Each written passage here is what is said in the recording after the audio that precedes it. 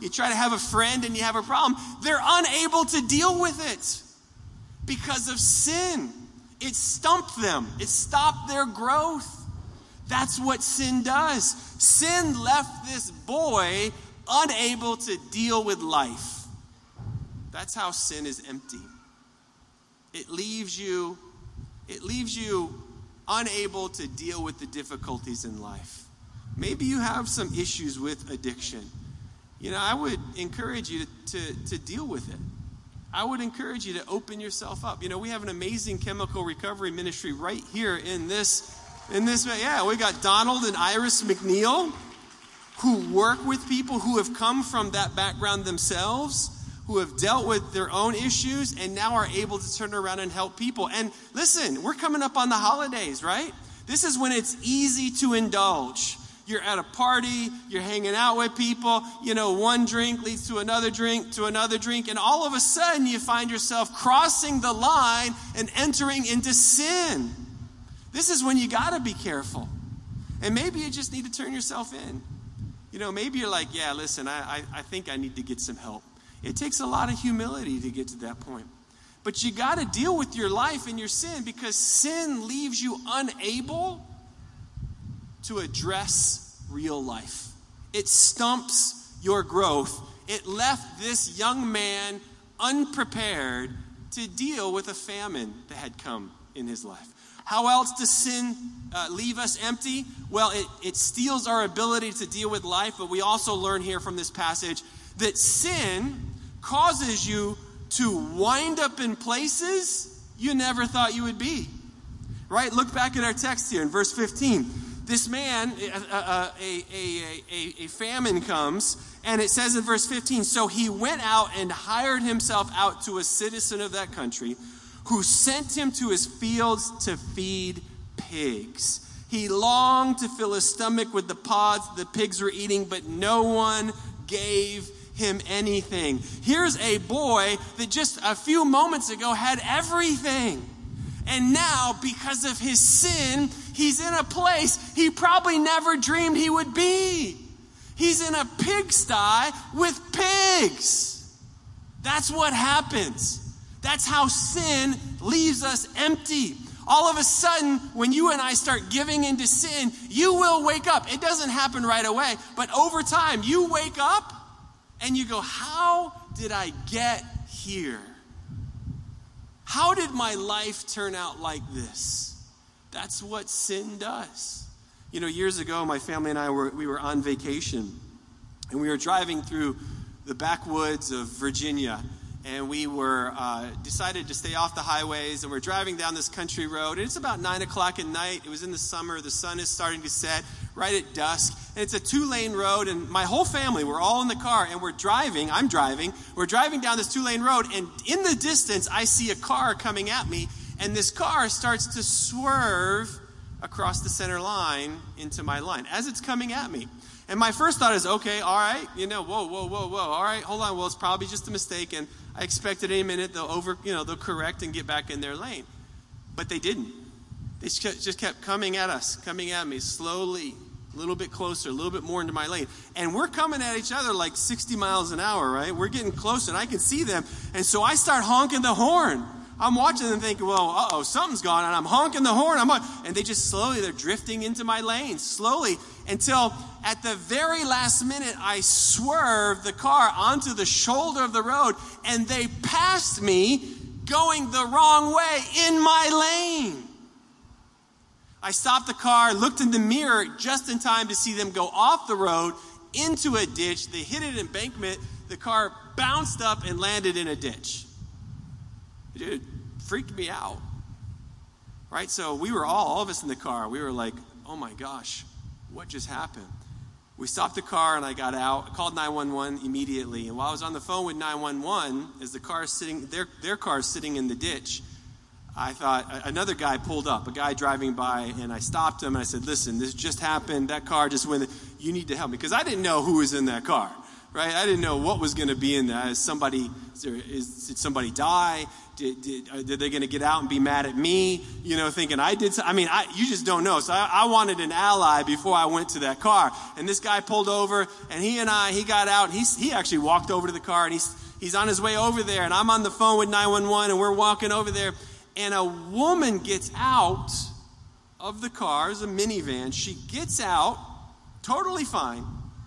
Totally fine. Probably in her mid-30s, looked like a mom or something. She got out completely drunk. She was absolutely intoxicated. Not hurt, nothing wrong with her. She gets out, she walks around, she sees her minivan in the ditch, and she looks at the minivan and says, how did I get here? That's what sin does. That's exactly what sin. That's why sin is so empty. All of a sudden, you find yourself in a ditch somewhere. You look at yourself and you genuinely have no idea how you got there. Now, you don't know. You just plowed through a ton of people, and you could have hurt people on the way. But because of the emptiness of sin, you find yourself in a pit. And you're wondering, how did I get here? And you genuinely don't know. That's what happened to this boy, and that's what happens to us. Sin is empty. But how else is sin empty? What else does it teach us?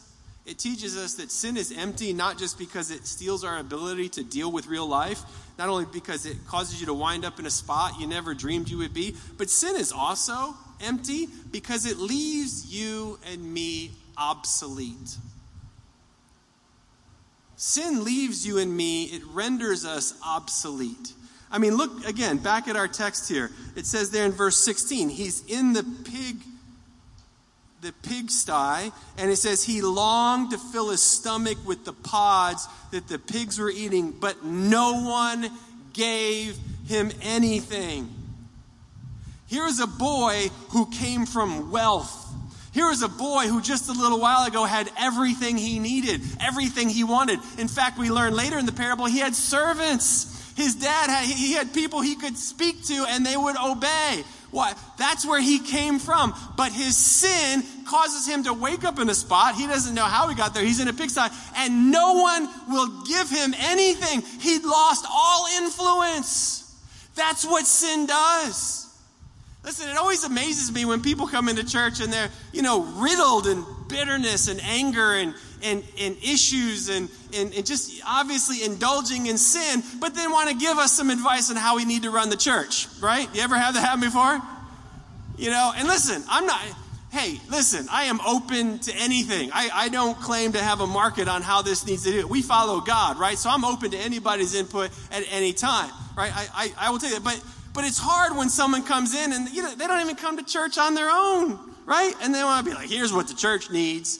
Listen, man, come on. You need to get yourself some commitment. You need to deal with some bitterness in your heart. You need to deal with the sin in your heart so you won't be obsolete. It's hard to take advice from somebody on finances who's just soaking in debt, right? So tell me how you got out of debt. Well, I'm actually not out of debt. Well, okay, why don't you get your life together a little bit? Not that you got to be perfect, right? No one's looking for perfection here, but come on, man. Deal with your heart a little bit before you start becoming an armchair quarterback. And that's what happens with sin. We get soaked in sin, but we're like, yeah, let me give you some advice. No one wants to hear it. Really. We want to hear from people who have had some success and they had some direction in their life. That's what I'm saying. And that's what sin does. Here's a boy who couldn't even get somebody to give him pig food. That's how obsolete he had become. That's what sin is. That's what sin does, man. That's what sin does. Sin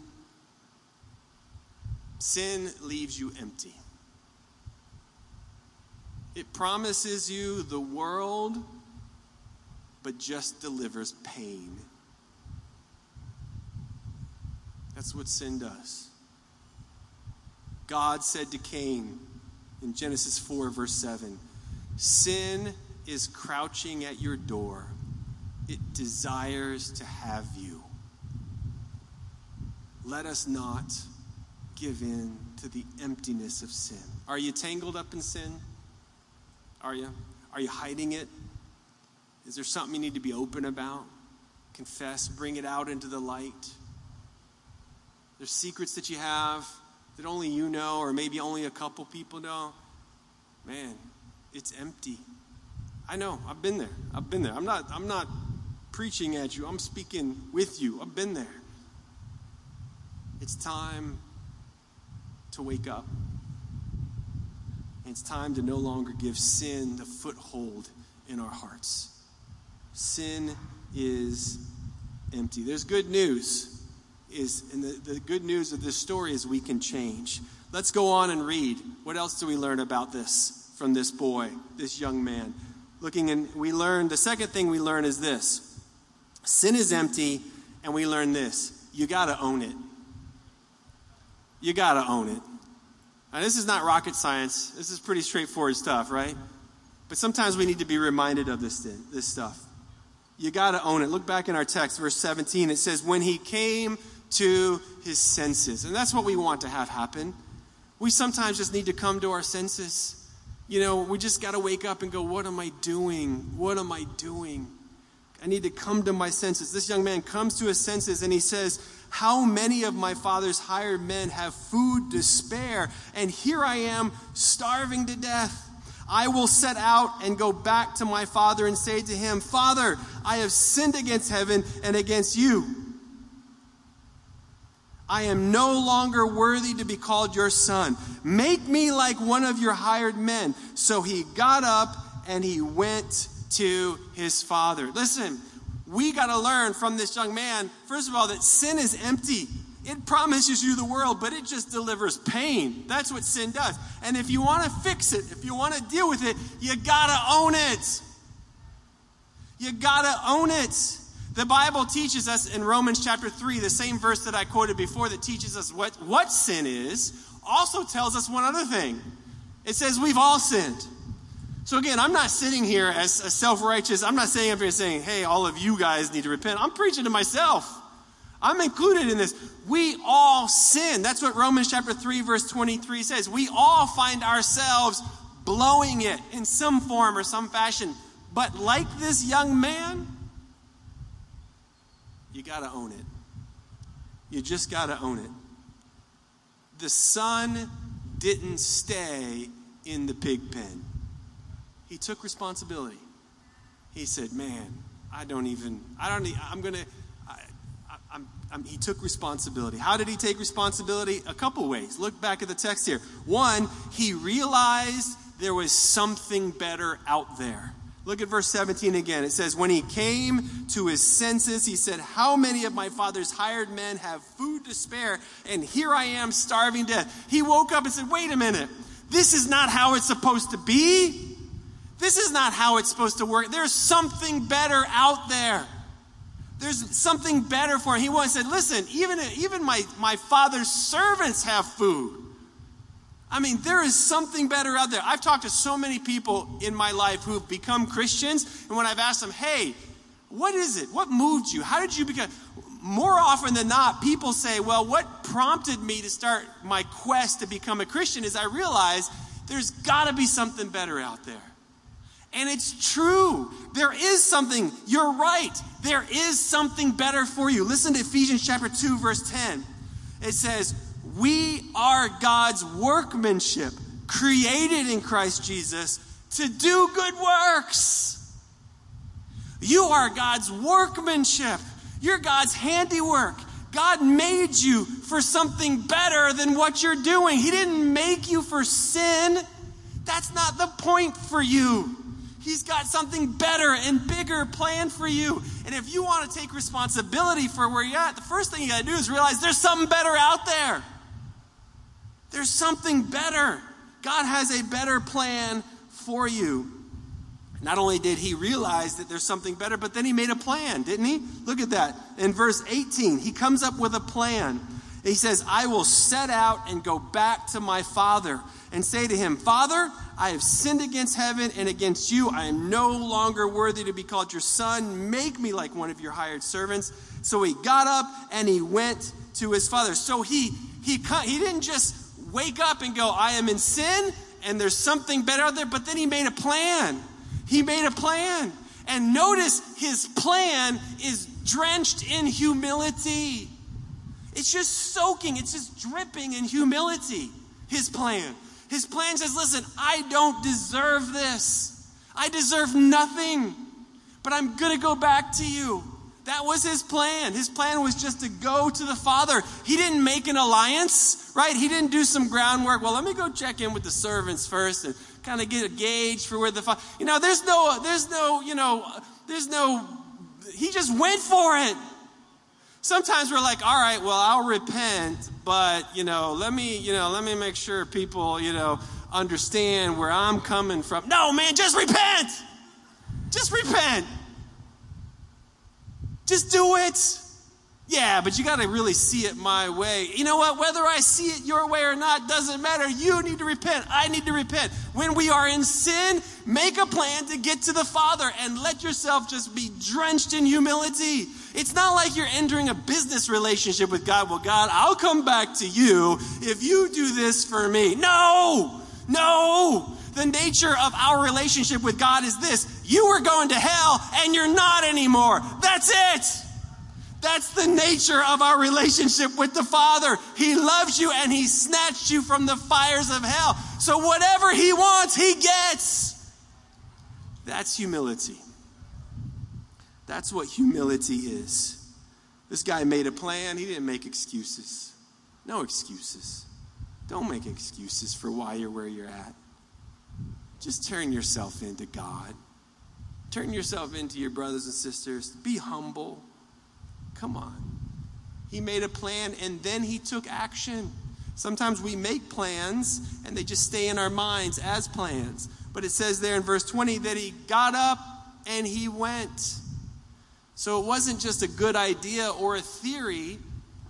He did it. Turned himself in. He went and he confessed. Here's where I'm at. Here's who I really am. I've blown it. I need help. I've messed up. You gotta own it. When trouble comes your way, who do you blame? Do you blame your spouse? Blame your kids? Blame the church? If the church was doing this better, then I wouldn't have this trouble in my life. Do you blame God? God, you can do anything. Why are you letting this happen to my life? Or do you just own it? Do you just own it? Say, I've made my choices. These are my choices, and here's where I'm at. I need to change. That's it. Yeah, but Phil, I haven't done anything wrong. I don't have to own it. All right, you're in luck. There's another character in this story that's for you. He's called the older brother. And if you can hang on a week, we'll talk about him next week. So come back next week. But for the rest of us sinners in this room, let's go ahead and just be humble and own it. We sin, own it. Well, I'll own it if they say they're sorry. No, own it. Well, if they get it, then I'll own it. No!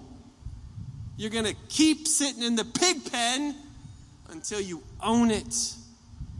Until you realize God's got a better plan. He's got a better plan. You need to make a plan and get up and turn yourself in. Stop blaming people for your life. Just own it. Own your decisions. Own it. Open your life. Open your heart. Open your Bible. Proverbs 19:13 says, a man's own folly ruins his life, yet his heart rages against the Lord. Let us not be those people. Let us not be those people. Let's just own it. Own our part of it. Own it. And change it. What do we learn from this young man? We learn that sin is empty. We learn that you gotta own it. But we learn also that home is always an option. home is always an option. Look at Luke 15. Again, back in verse 20, it says, so he got up, he went to his father, but while he was still a long way off, his father saw him and was filled with compassion for him.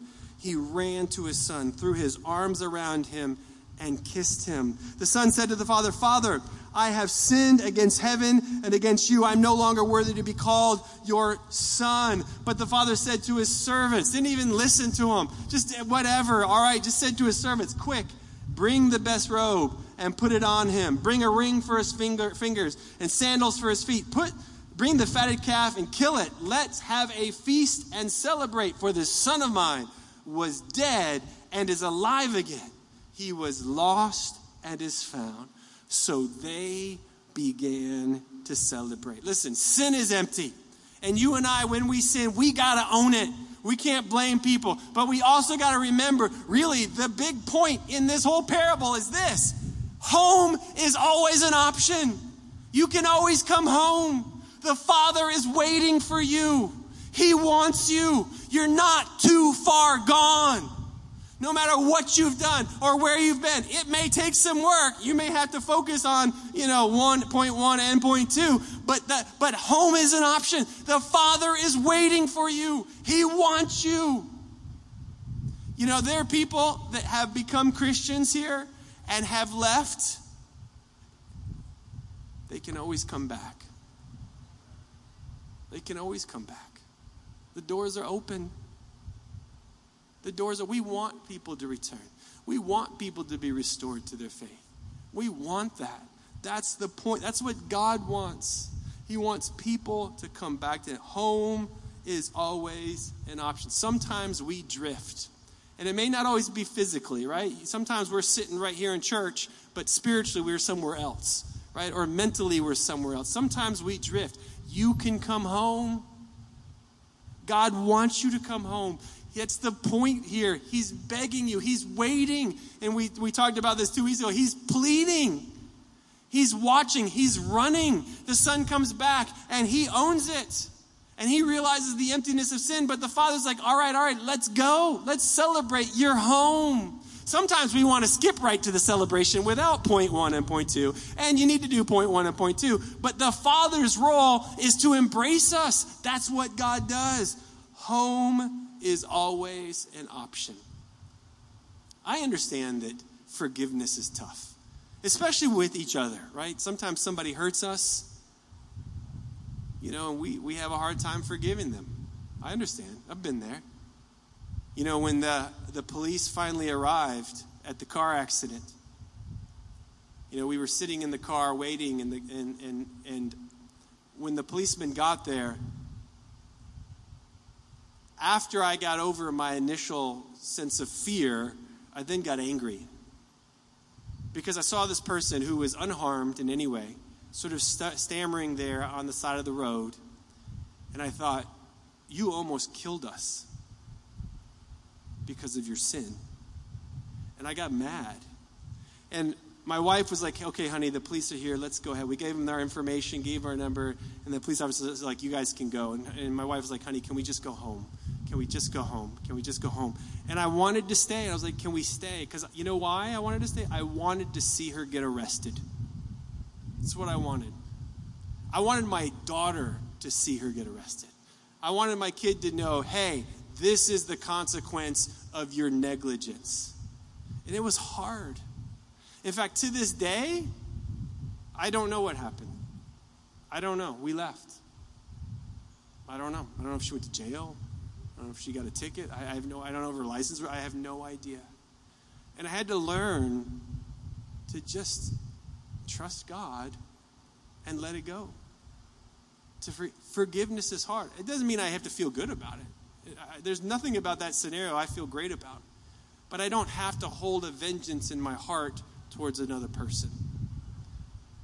Because home is always an option for us. We all need forgiveness. We all need it. We all need it. Forgiveness is tough, but thank God he is an expert forgiver. That's what he specializes in. He specializes in forgiving. None of you, none of us, none of me, we are not too far gone. We can return. As the great philosopher John Bon Jovi said, who says you can't go home? God wants us. He loves us. Sin is empty. You got to own it. But you know what? Home is always an option. Thank you. Amen.